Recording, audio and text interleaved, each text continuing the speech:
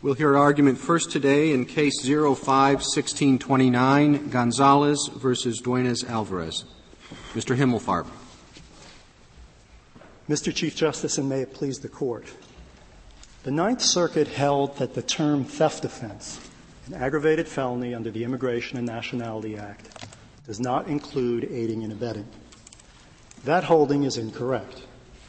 Indeed, it is so clearly incorrect that even Respondent does not defend it.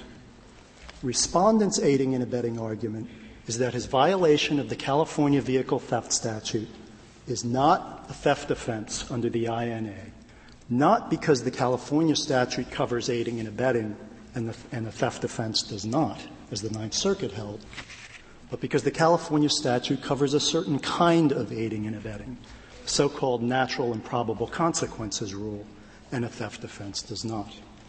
That theory is slightly narrower than the Ninth Circuit's, but it is mistaken for many of the same reasons.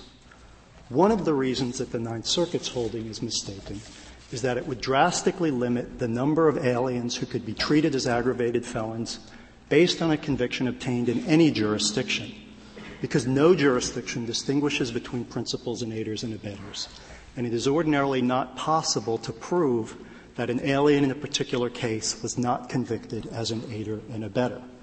Respondent's theory would have the same effect when a conviction was obtained in any jurisdiction that obtains the natural and probable consequences rule. Will you help me out on one mechanical point? As you probably know from your brief, I don't come from a jurisdiction that uses this rule, and I'm just not used to it.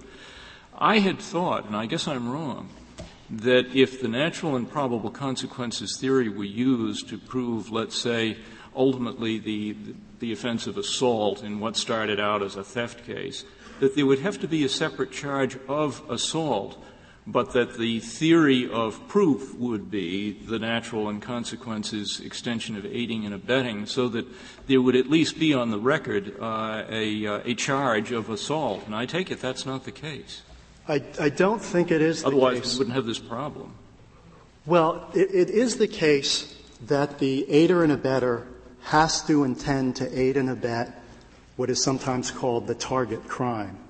And it also has to be the case that the principal has to then go on to commit some other crime, a subsequent crime. The issue then arises whether the aider and abettor who intended to assist the target crime is held liable for the subsequent crime. But in any case, in my example of theft and the further offense under natural and probable consequences being assault, the only charge against the defendant who aided and abetted would be a charge of theft. Is that correct? It could be. It could be. But in the course of proving the aider and abettor guilty of the subsequent crime on this natural and probable consequences theory, there would have to be proof that bore upon the target crime to show what his intent was with respect to the target crime, and also whether the subsequent crime was a foreseeable consequence of the initial crime. I don't understand. How can he be convicted of the consequential crime if he is never charged with the consequential crime? You charge him with the theft and convict him of assault? No, Justice Scalia.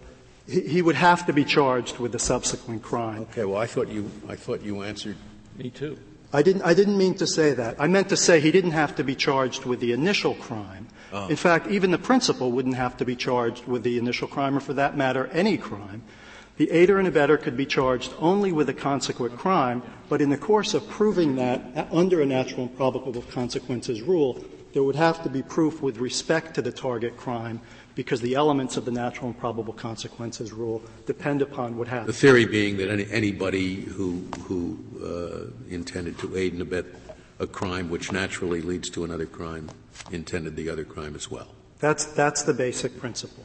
Mr. Hillbob, does the government urge that we consider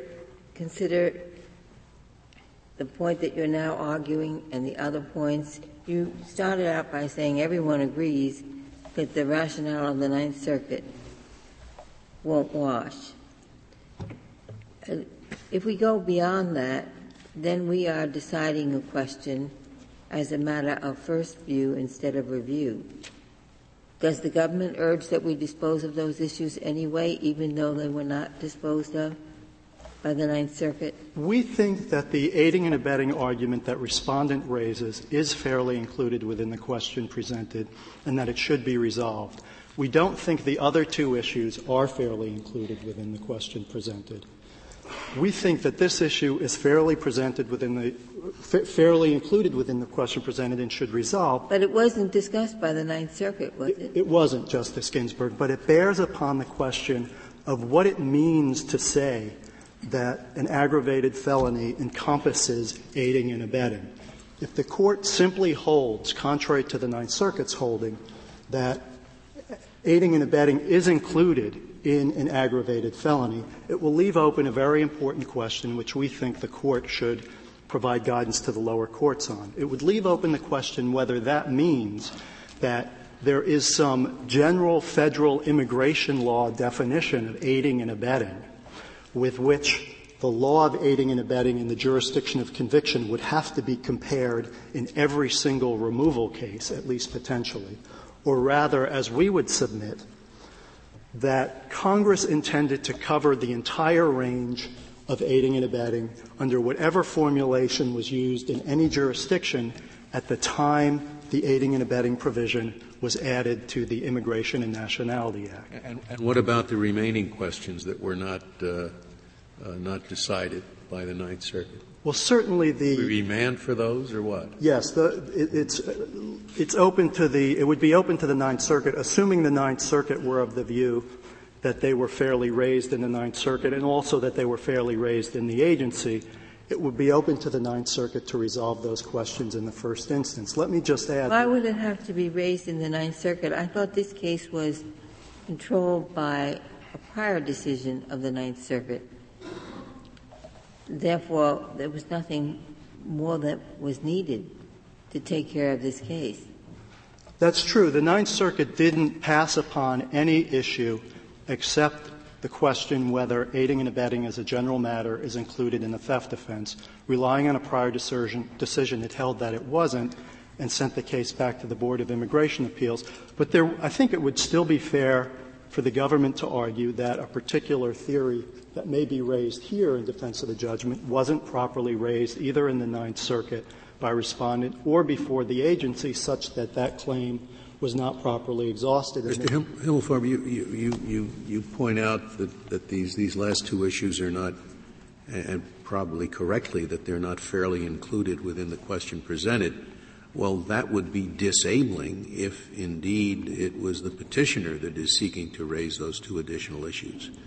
But here it is the respondent, and we can certainly reach those issues if we want to. Of course. The respondent can seek to uphold the judgment below on whatever grounds he wishes. Of course. So we can reach those other issues if we wish. It's ultimately a matter of the Court's discretion. Our submission is that the wiser exercise of the Court's discretion would be not to address the issue, particularly the last issue raised in respondent's brief. Well, the only thing that the Ninth Circuit held was that the definition of a theft offense in California is broader than the generic definition of theft. All of these arguments that are being discussed are ways in which that particular ruling is supported. I don't know why they wouldn't be considered subsumed under the Ninth Circuit's decision. Well, Mr. Chief Justice, we don't read the Ninth Circuit's order that way. We think the Ninth Circuit simply reversed on the strength of its prior decision in Penulier. And in Penulier, the Ninth Circuit clearly held that the reason that this California statute was not a theft offense was that conviction under it is possible under an aiding and abetting liability theory. So insofar as the order relied on Penulier, it was saying nothing more and nothing less than that respondent's conviction was not a theft offense because it is theoretically possible he was convicted as an aider and abetter, and the definition of theft offense under the INA does not include aiding and abetting. Now, as I was saying, I think it's important for the Court to make clear what it means to say that aiding and abetting is included in the aggravated felony definition.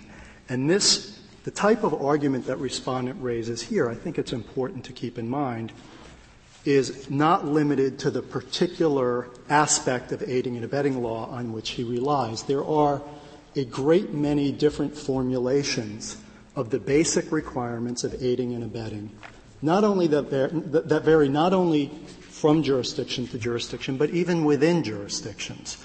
So in the next case, you could imagine an alien in a removal case arguing that because some other requirement of aiding and abetting law in the jurisdiction in which he was convicted is broader than the more typical formulation, that even though he was clearly convicted of, for example, murder, and even though the elements of murder in that jurisdiction perfectly match up with the federal definition of murder in the immigration statute. Counsel, you're ahead of me and I'm still back on the last question, but I take it your rationale for not reaching these other grounds would also apply to your argument that whatever the categorical definition that this defendant was convicted of an actual theft offense, looking at the charging documents. That wasn't a basis for the Ninth Circuit's decision either. That's true, Mr. Chief Justice. Our main submission is that the Ninth Circuit relied on an issue of aiding and abetting. We petitioned on that question. The Court granted certiorari on that question. The three grounds on which Respondent relies on defense of the judgment, even though they all vary in some sense from the Ninth Circuit's ground, two of them simply have nothing to do with aiding and abetting. The first ground is an aiding and abetting argument. It's slightly different from the one, slightly narrower than the one on which the Ninth Circuit relied, but we think it's fairly included and we think the Court should address it, and we think the Court should reject it for the reasons I'm attempting to articulate now. If you have a jurisdiction where the law of aiding and abetting is broader, can be characterized as broader in some sense than what might be thought to be the general notion of aiding and abetting, under the premise of Respondent's theory, you could conceivably have this kind of argument in any removal case involving What if a particular jurisdiction has an entirely novel and fundamentally different theory of aiding and abetting? Is it simply sufficient that it's labeled aiding and abetting?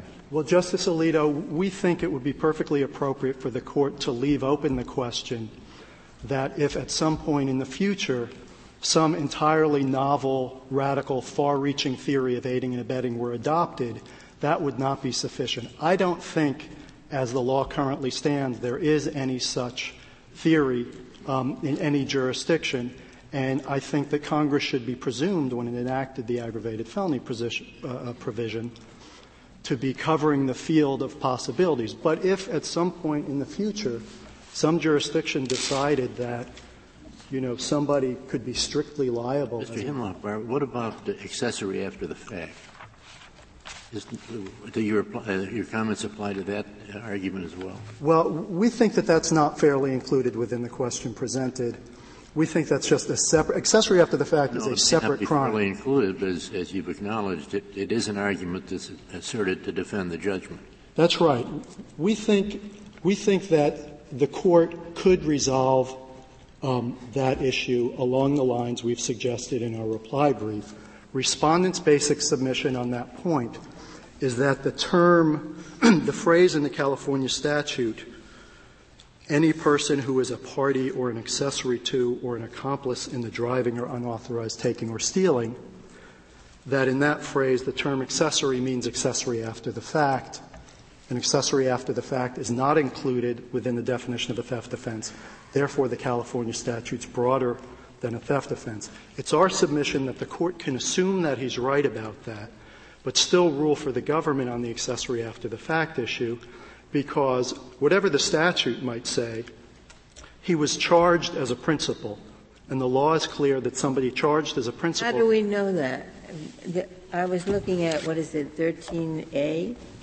How do we know that that charges him as a principal in the appendix to the petition? Well, Justice Ginsburg, it tracks the language of the statute up to the point where the statute uses the phrase I just read. So it's principal language. It's theoretically possible that he was convicted as an aider and abetter, because the law in California, as it is elsewhere, is that somebody charged as a principal can be convicted as an aider and abetter. But the law in California, as it is elsewhere, is that somebody charged as a principal cannot be convicted as an accessory after the fact. There's no language in the charging instrument to suggest that respondent was charged as an accessory after the fact. To accept your answer, we've got to look into a question of California pleading law, which hasn't been passed on below, haven't we? Well, that's right. Respondent raises a number of arguments in response essentially to the argument I just made. We think they're all entirely insubstantial and could be rejected quite easily, but it may well be that the Court would think that the better course is not to address the accessory after the fact issue. Why wouldn't the better course be also not to decide the principal question you want us to decide on the broad ground that you want us to take, which is that if there are minor differences between what you might call the general law of aiding and abetting, it doesn't matter.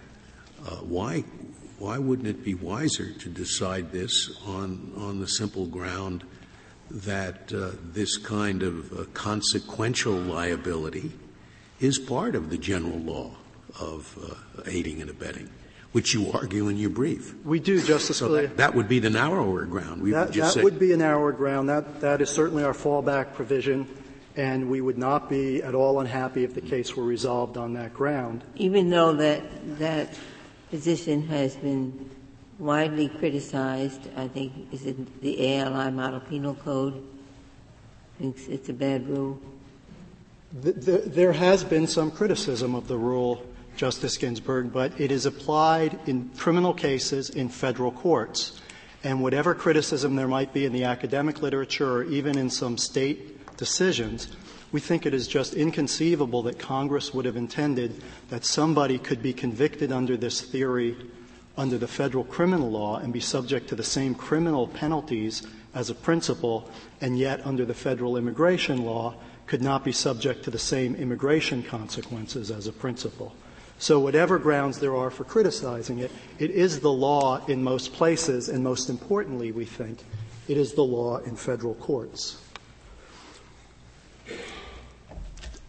Taking account of minor variations in the formulation of aiding and abetting standards among jurisdictions would not only have the consequence of drastically limiting the number of aliens who could be found to be aggravated felons because of the difficulty of establishing that somebody was convicted as a principal rather than an aider and abetter, it would also complicate removal cases enormously. As I mentioned, the premise of respondents' aiding and abetting theory would suggest that in any case it would be necessary for the immigration judge, the Board of Immigration Appeals, and the reviewing court to engage not only in an analysis of whether the principal offense of conviction matches some federal definition, which itself can be a quite complex enterprise, but having done that, it would then have to go on and compare the aiding and abetting law of the state of conviction with some federal aiding and abetting law. In that former question as to whether California theft is general theft, do you propose the same rule, that even if California has some minor variations, not just in aiding and abetting, but in what constitutes theft, minor variations from what the general national rule is, they should be disregarded? And if not, why not? Well, we think we don't, first of all, and I think no court would say that, and we certainly wouldn't. But there's a very important difference insofar as that type of comparison is concerned between, on the one hand, a principal offense and, on the other hand, aiding and abetting. The two important differences are, if you have a general definition of the principal offense, whether it's a theft offense or burglary, any reasonable framework would contemplate that in a great many cases you would be able to tell whether the alien before the court was convicted of that offense, of the federal definition of that offense, simply by looking at the state statute of conviction. And if it matches it, that's the end of the analysis. If it's broader, in most cases you'd be able to look at the charging instrument and see whether that person was charged with something narrower than the whole range of conduct that's covered by the statute. Under respondents' theory, if you were to apply that same approach to aiding and abetting, you would never be able to look at the statute to see whether somebody was convicted under an aiding and abetting theory that matches the federal definition, because every statute includes aiding and abetting. So it's impossible to tell from the statute whether somebody was convicted as a principal or an aider and abetter. Then if you look at the charging instrument, that won't suffice either, because the law everywhere, as far as I'm aware, is that somebody charged as a principal can be convicted as an aider and abetter. So the only cases in which you'd be able to establish that somebody was not convicted as an aider and abetter are the unusual case where there happens to be something in the files of the criminal case that will explain in some admissible fashion whether the defendant was convicted as a principal or an aider and abetter. That's the first important distinction. The second. So you would limit your rule just to aiding and abetting and not to other minor variations, just minor variations in the aiding and abetting definition. That's right. I mean, our submission is that Congress's intent in enacting an aggravated felony provision that captures aiders and abettors was that minor variations and formulations wouldn't matter for the reasons I'm giving. So it's ultimately a matter of congressional intent. The second reason why this is important is because if you were to apply that rule to aiding and abetting, you would be saying, in effect, that in any jurisdiction that applies a broader rule of aiding and abetting, every single crime in the criminal code would not qualify for aggravated felony status, because an aiding and abetting statute runs with the entirety of the criminal code and is a potential theory of liability for every substantive criminal offense. So that would mean that in those broader aiding and abetting jurisdictions, nothing could ever be an aggravated felony unless the government could somehow search through the criminal files and find something to prove that, in fact, the defendant was not convicted under an aiding and abetting theory. Mr. Himmelfarb, before your time runs out, there's something curious about the California statutes. This one is in the motor vehicle code, and there's a defense in the penal code called car theft. Do you know what's the difference between those two, and what would move a prosecutor to charge under the penal code as opposed to the vehicle code? Well, the theft offense that covers cars other than this one in California that I'm aware of, Justice Ginsburg, is just a grand theft statute, which is just general theft as applied to particular circumstances, one of which is the theft of a car. And as I mentioned in 487D. That's right. And as I understand it, that is essentially a larceny statute which encompasses the common law larceny rule, which is that there has to be an intent to steal, or stated differently, that there has to be an intent to deprive the owner of the car permanently, whereas the California vehicle theft statute at issue here is a broader statute in that it doesn't require an intent to steal. It doesn't even require a taking. A driving is sufficient, so it would capture the receipt of stolen property. And it doesn't require an intent to deprive the owner of the car permanently. It would be sufficient if there was an intent to deprive the owner of the car temporarily. It covers joyriding. Well, it would cover what is colloquially known as joyriding if it fell within the terms of the statute, that is, if there was an intent to deprive the owner of the property. And on the subject of joyriding, let me... Temporarily. At least temporarily. Respondent makes much of the fact that on our reading of the statute, on our understanding that a theft offense would cover the California vehicle theft statute at issue here, that would mean that joyriding would be included. But I think it's critical to keep in mind that there are two very important limitations in the federal definition of theft offense. The first is that, as interpreted by the Board of Immigration Appeals, it does require an intent to deprive the owner of property. And a great many unauthorized use of vehicle statutes in the states don't have that element. That's one important limitation. The other is that many of these statutes are misdemeanor statutes, so somebody convicted of it would not be sentenced to more than a year in prison. And by the terms of the theft offense provision of the aggravated felony provision in the INA, you have to have been sentenced to at least a year in prison in order to be treated as an aggravated felon. So we think the vast majority of what is colloquially known as joyriding cases would not fall within this particular aggravated But in felony. California they would, or is there a separate joyriding? No. Joyriding in California would be prosecuted under this statute, but unless there was an intent to deprive, there could be no conviction.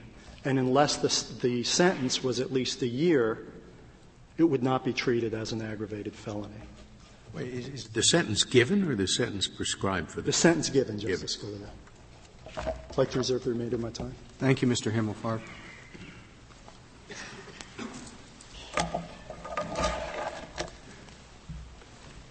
Mr. Mead?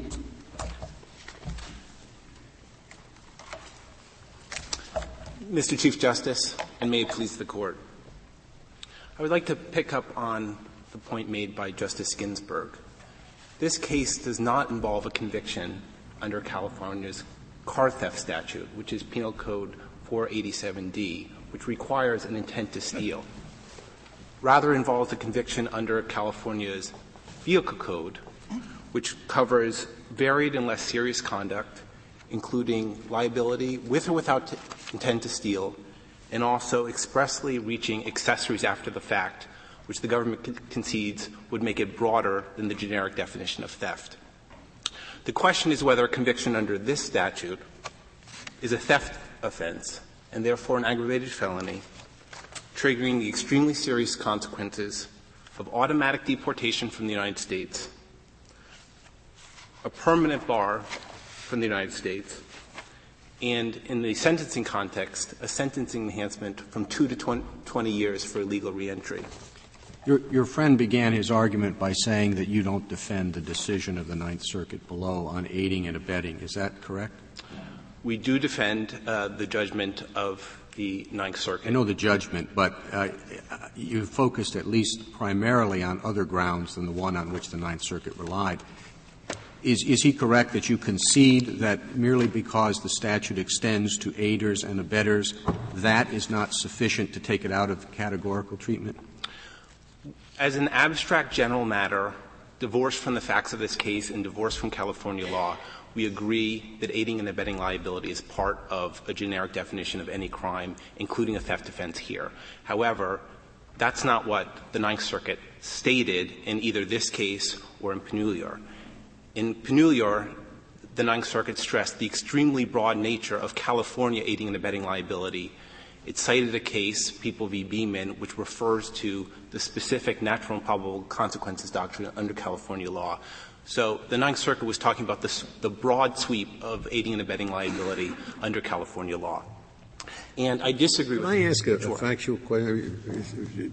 I'm just curious. If the government's statement of the facts here is correct, your client, a Peruvian, was convicted of burglary in 1992 and convicted of possession of a firearm by a felon in 1994, and nonetheless was made a lawful permanent resident in 1998. How does that happen? Is that a mistake or I'm not sure. How do we decide who's admitted as a lawful permanent resident?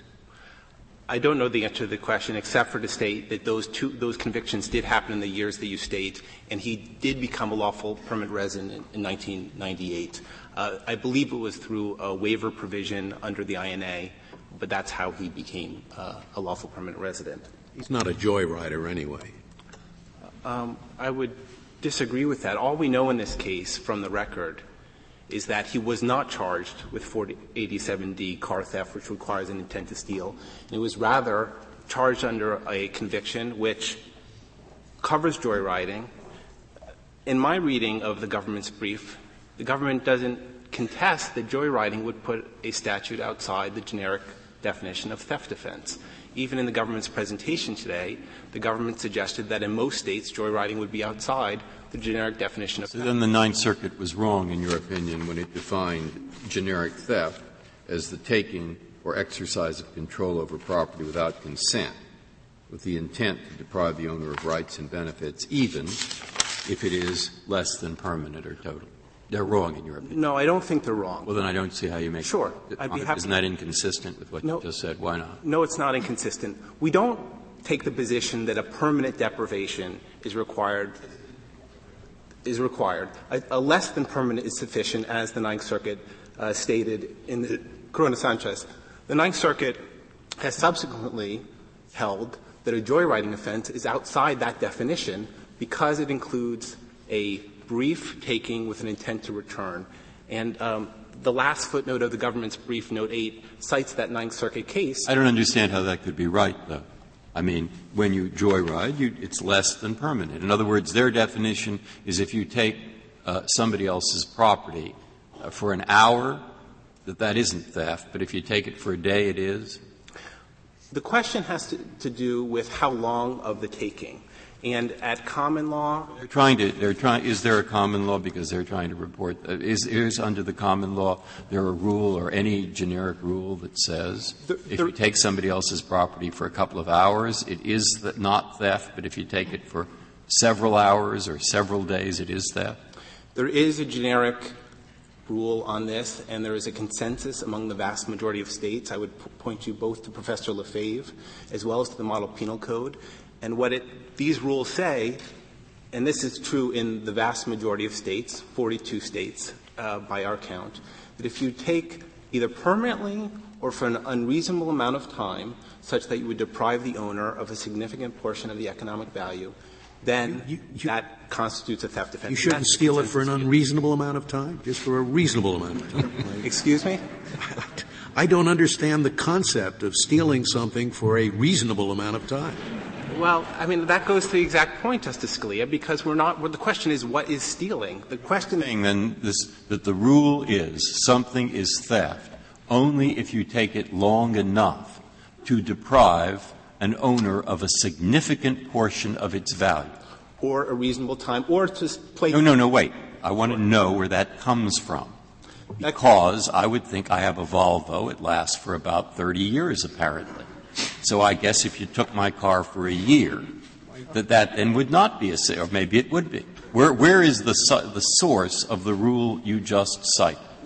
The source is the generic definition as applied in all of the states. No, I want a book. I want a book that will tell me that if they take my car for a month, it isn't theft, but if they take it for a year, it is. What book? Or where do I look to verify that this is common law? I'm not denying what you're saying. I just want to know where to look. Sure. Two sources. One would be Professor Lefebvre in his discussion of what the intent required for the different theft offenses, and the second source would be the Model Penal Code when it sets forth the requisite mens rea for theft offense. That was the third reference to the Model Penal Code, so I have to ask. No one's enacted the Model Penal Code, have they? No, but in Taylor and in Scheidler, this Court used the Model Penal Code as a shorthand for the generic definition of a certain crime. But we don't rely on the Model Penal Code. Would you describe the Model Penal Code as closer to a restatement or aspirational in terms of its reflection of the existence of general law? I would say that the Model Penal Code is consistent with the majority view. On this question of intent to steal, as we set forth in our brief, 42 states hold what we say the law is, that an intent to steal, a theft offense, requires a mens rea more than taking with an intent to give back. You assert it's consistent with the majority view on this issue, not on everything. What does it say about the death penalty? I'm not sure what it says about the death penalty on this issue. Do you understand? You've said intent to return. Is that what joyriding is? That when you're done with your joyride, you return the car where you picked it up? I thought they just abandon it wherever you happen to be. If you abandon a car wherever you happen to be, that's not joyriding. That's covered by traditional larceny principles. And the case of State v. Davis from 1875 involves that exact principle. That is larceny in that case. But, however, if someone takes a car, a teenager, a neighbor, takes a car, drives it around the block, brings it back to the same place, that is joyriding. That is covered by 10851. What's the joy in that?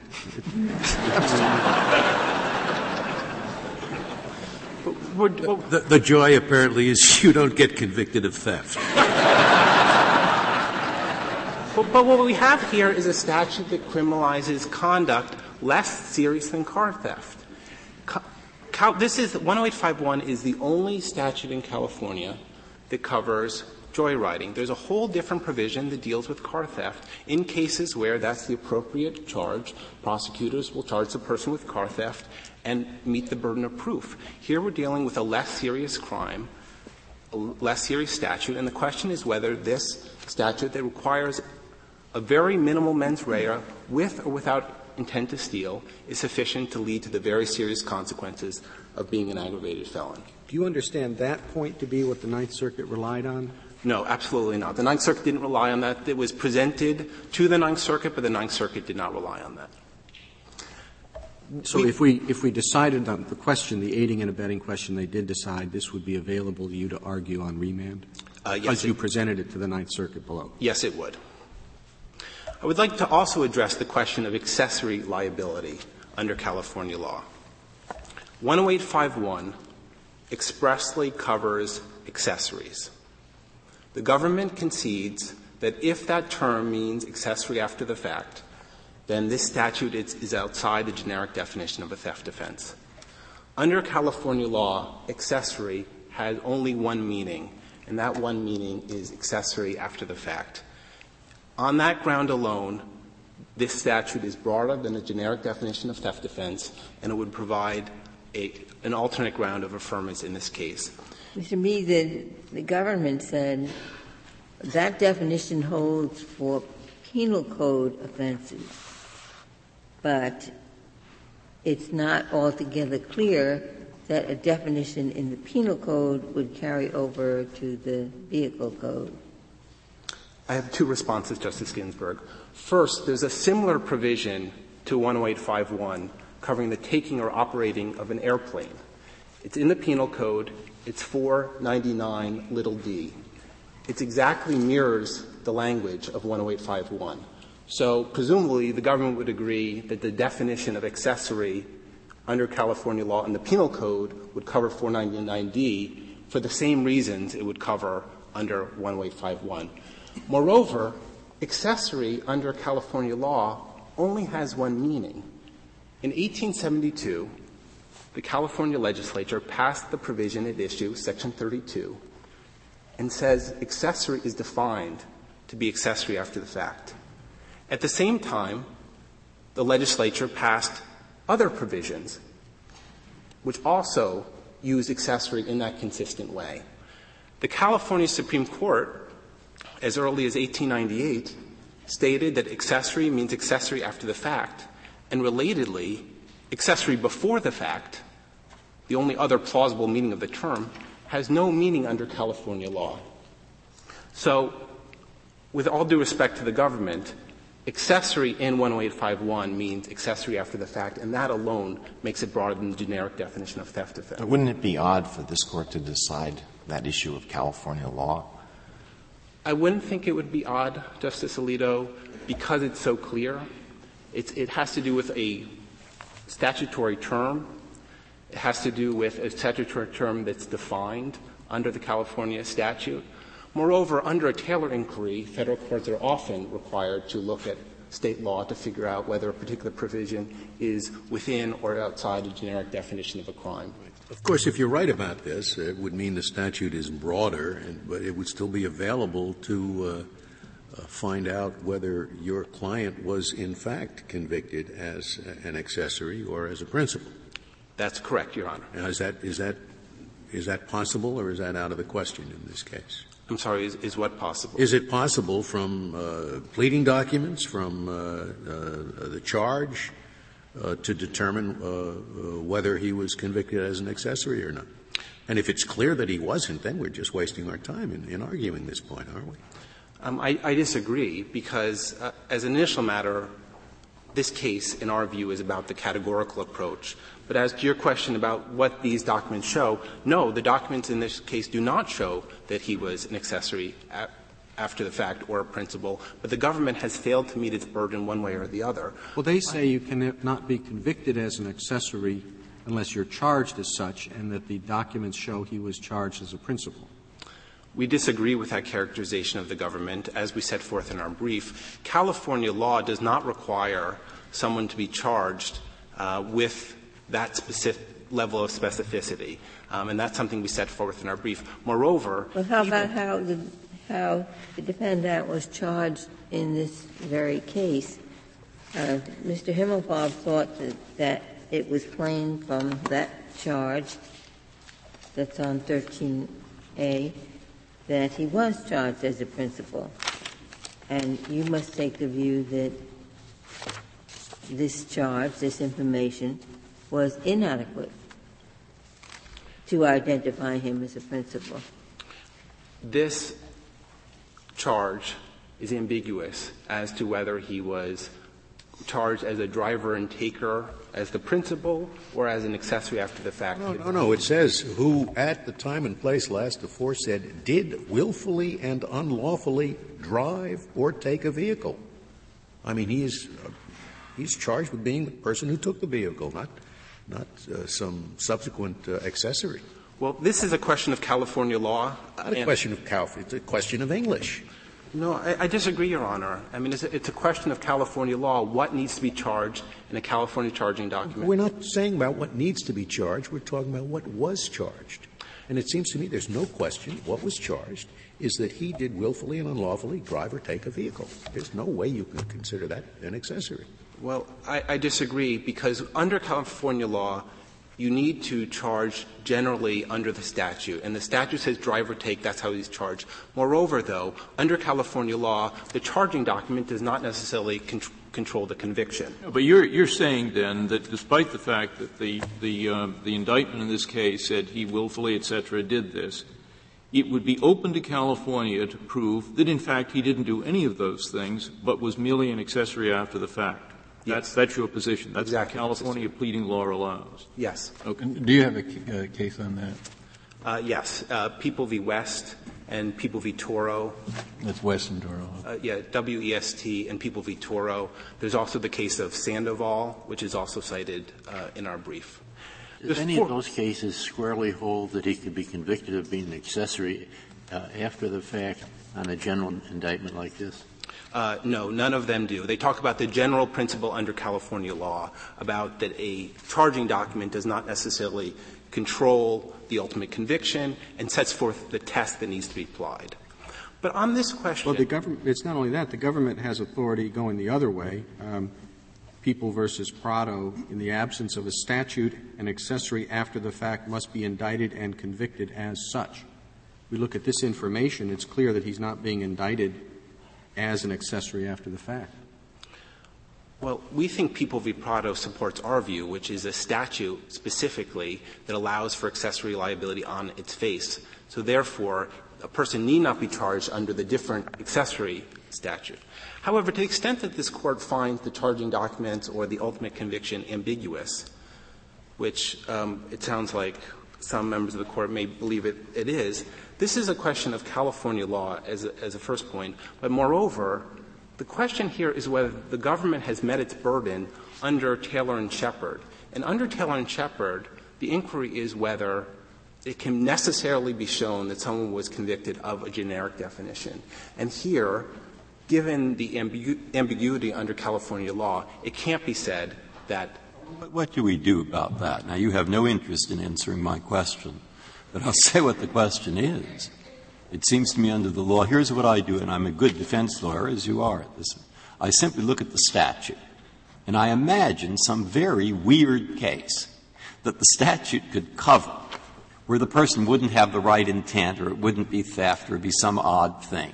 There's no possibility in the world that applied to my client. But most charges are simply stated in the wording of the statute. And most judgments simply say guilty. So I say, you see, it's theoretically possible. And now when you decide what really happened, court, you're supposed to look only to the charging documents and the judgment. And you can't say it didn't. So the whole congressional scheme is basically put to the side. Now, what's the answer to that problem insofar as you want to answer it? Of course, I'd be happy to. I don't think it puts the whole scheme aside. Remember, the government gets two bites at the apple here. They get a first bite on the categoric approach, where all they need to show is that all the elements are within the generic definition of the crime. We'd be dealing with a different case if the person was charged under the penal code, which doesn't require which requires intent to steal and which does not cover accessories after the fact. So the government gets a free pass on round one. On round two, on the modified categorical approach, as we're discussing here, the government gets a second chance to, based on actual documents in the record, to establish whether there's enough there. Here the government relies on the charging document and an abstract of judgment, but the government does not put in a plea colloquy. It does not put in plea allocution. It does not put in any other documents that would establish under Shepard that someone was necessarily convicted of the crime. So what the government here is asking to be relieved of its burden of proof, which it has in this case. I would like to note that on the charging document you acknowledge would suffice if it indeed is California law that in order to convict as an accessory, you have to charge it as an accessory. You would acknowledge that? Yes, I would acknowledge that the charging document unto itself, but not taking into account that the fact that the charging document and the conviction need not match. I would note, though, that the Court need not go to the modified categorical approach, and I would say should not. This is something that the Board, the agency, has been able to deal with for 60 years or so, dealing with the actual documents, trying to figure out whether a particular charging document is or is not enough. In Shepard itself, which actually dealt with the question of which documents could or could not be considered, the Court did not go further and look at the next step and decide whether those particular documents did or did not meet the definition in that case. I'd also like to note, to the extent that this Court finds California charging law ambiguous or hard to understand, under the principle of Jet v. Dallas Independent School District, the circuit courts are in a better position to consider a matter of California state law in the first instance. So our accessory argument is that the Court should decide the categorical approach alone on the accessory after the fact ground and remand to the agency for consideration under the modified approach. I'd like to also stress that if the Court were to affirm on that ground, it would be a very narrow holding. There's only two other statutes in California that expressly include accessories after the fact. California's car theft statute does not include accessories after the fact. In order to agree with you on the accessory point, though, don't we have to decide two disputed issues of California law, whether accessory here in this statute means accessory after the fact, and whether if somebody is charged under that statute as an accessory, that has to be alleged specifically in the indictment, or whether it's just sufficient to charge the person with the offense? The Court would only need to decide that first question, not the second question. The first question is, what is the meaning of accessory under California law? That is sufficiently clear in our view that the Court need not send it back to the Court of Appeals. The second question under the modified approach is outside the core of what this case is about, and we suggest that that should be remanded to the Ninth Circuit or the agency. Has anyone ever been prosecuted as an accessory after the fact to joyriding? I do not know one way or the other, Your Honor. But I would also note that we don't know whether anyone's been prosecuted under 10851 on that ground. We also don't know whether someone has been prosecuted under Section 32, which is the accessory after the fact provision, more generally on that ground. But if no one's ever been prosecuted as an accessory after the fact to joyriding, we'd really have to go out on a limb to construe this charging document, which charges him as a principal, as actually meaning to charge him as an accessory after the fact, wouldn't we? Not necessarily, because what we have is a statutory provision that clearly covers accessories after the fact. We do not have an example of someone who was charged under 10851, but there are many reasons why that may not show up, partly because the charging documents don't need to so provide, in our view. So figuring out who was and who was not an accessory after the fact or a principal under 10851 is not so easy to distill. Have you been able to think of any example where a person could have been convicted of this statute under the statute, but what he'd actually been was some kind of accessory to another person who was committing another crime, and the natural and probable consequence was that that other person would violate this statute? So, give an example. Have you been able to think of one? Sure. So you're switching to the natural and probable consequences. Yeah. Yes, and I thank you for that question. Someone who, say, could aid and abet or have the intent to aid and abet the purchasing alcohol for a minor. The natural and probable consequence of that could be joyriding. I would also like to, turning to the question of the natural and probable consequences doctrine, the government is incorrect when it states that the majority view accepts the natural and probable consequences. Are there cases that hold that, the natural and probable consequences of purchasing alcohol for a minor could be joyriding? We have not found a case on that. However, or anything else that somebody might do after getting intoxicated. Partying, maybe, I would understand. I don't know about joyriding.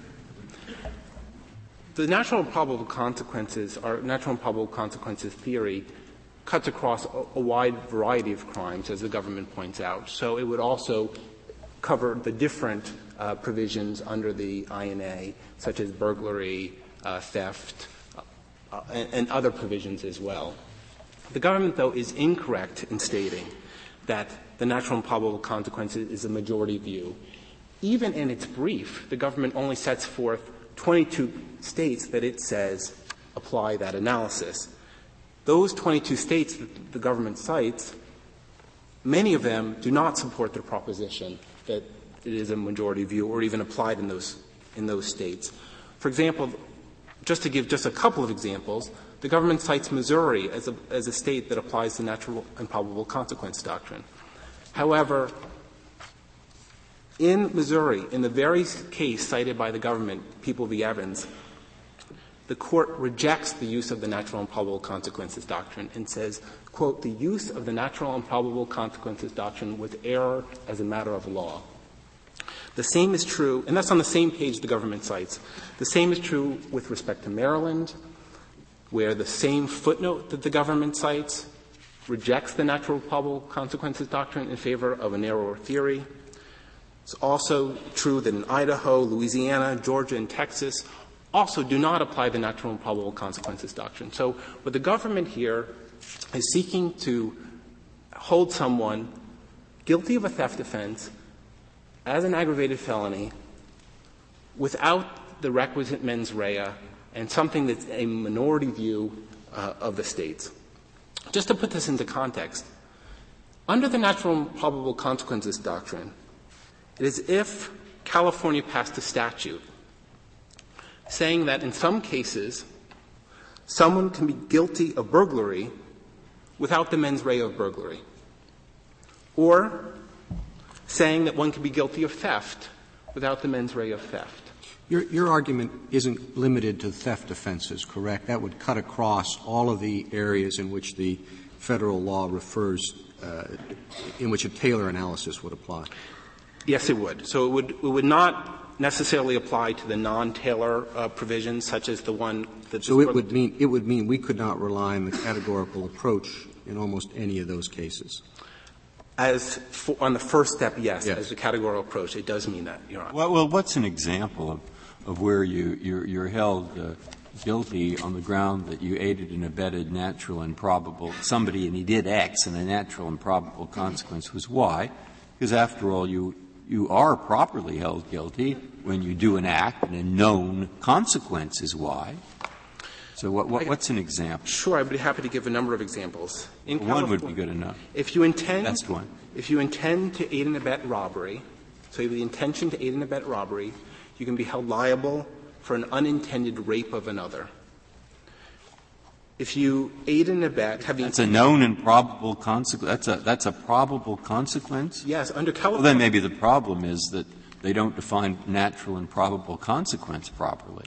Well, this is how it's applied under California law. To give another example. Wait, that's a real case? That's a real case, and I'll give you the site. It's People v. Vang, 2002, Westlaw 192720. There's another case cited in our brief, aid and abet robbery, natural probable consequence, sex offenses. That's the People v. Nguyen case. Another example, a person who has the intention to aid and abet battery, beating someone up, can be held guilty for an unintended robbery. And to show how stark this is, in California, it's broader than even the common law. Sounds like the doctrine of unnatural, improbable consequence. You're asking us to say that not only do the states have to have the same rule, but they have to interpret the rule the same way. This would make the application of the categorical approach impossible. You'd have to look not only to the expression of the rule of law by the state courts, but to its application by the state courts in every jurisdiction. I mean, that just makes the whole enterprise infeasible, it seems to me. What the Taylor analysis looks to is what's in the heartland of a certain crime, and here what's in the heartland of aiding and abetting. And what we have here is an aberrant doctrine of California law that is outside the mainstream, which holds people guilty. I'd say what's aberrant is the California interpretation of the standard doctrine that is used in many states, which is you intend the natural and probable consequences of what you do. And if California has some California courts have come up with weird notions of that, I don't know that destroys the uniformity among the states. Just to briefly respond, the rule that you state is that one intends the natural and probable consequences of one's own act. We do not dispute this rule. The question is, as applied to aiding and abetting liability, and California is one of a handful of states that applies the natural and probable consequences doctrine to aiding and abetting liability, which has these novel and aberrant consequences of holding people liable even if they don't have the requisite mens rea for the offense. Thank you, Mr. Mead. Mr. Himmelfarb, you have 4 minutes remaining.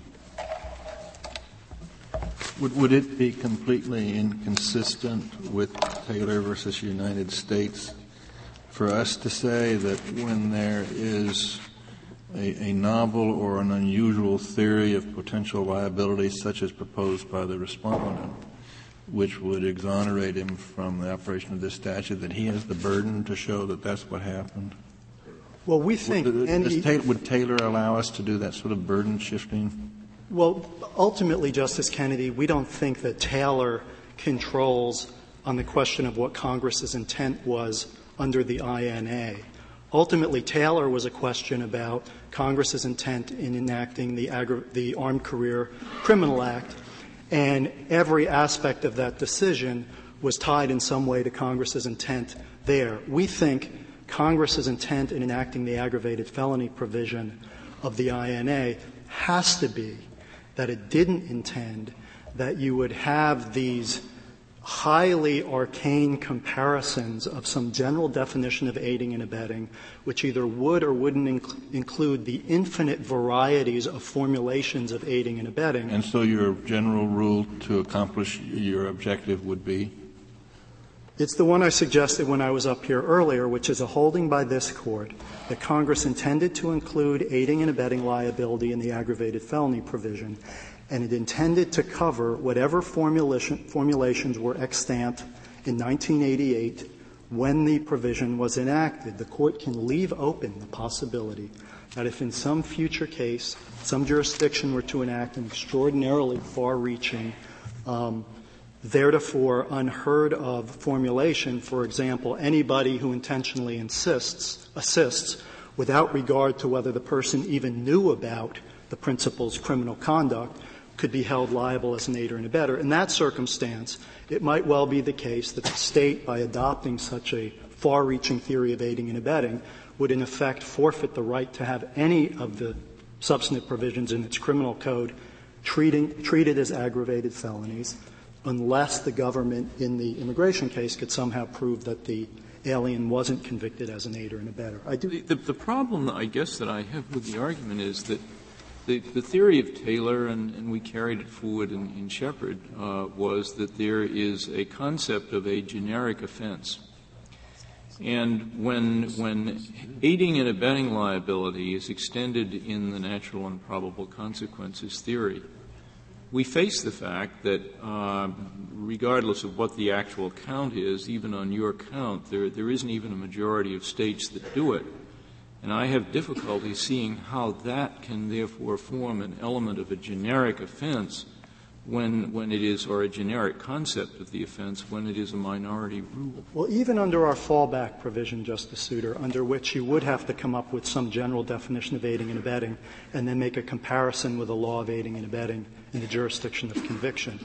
And even if it's, 2020 or 1818 among the states on this particular wrinkle in the law of aiding and abetting, we think it's frankly dispositive in this case that it is the federal rule. And my friend, Mr. Mead, has not disputed that.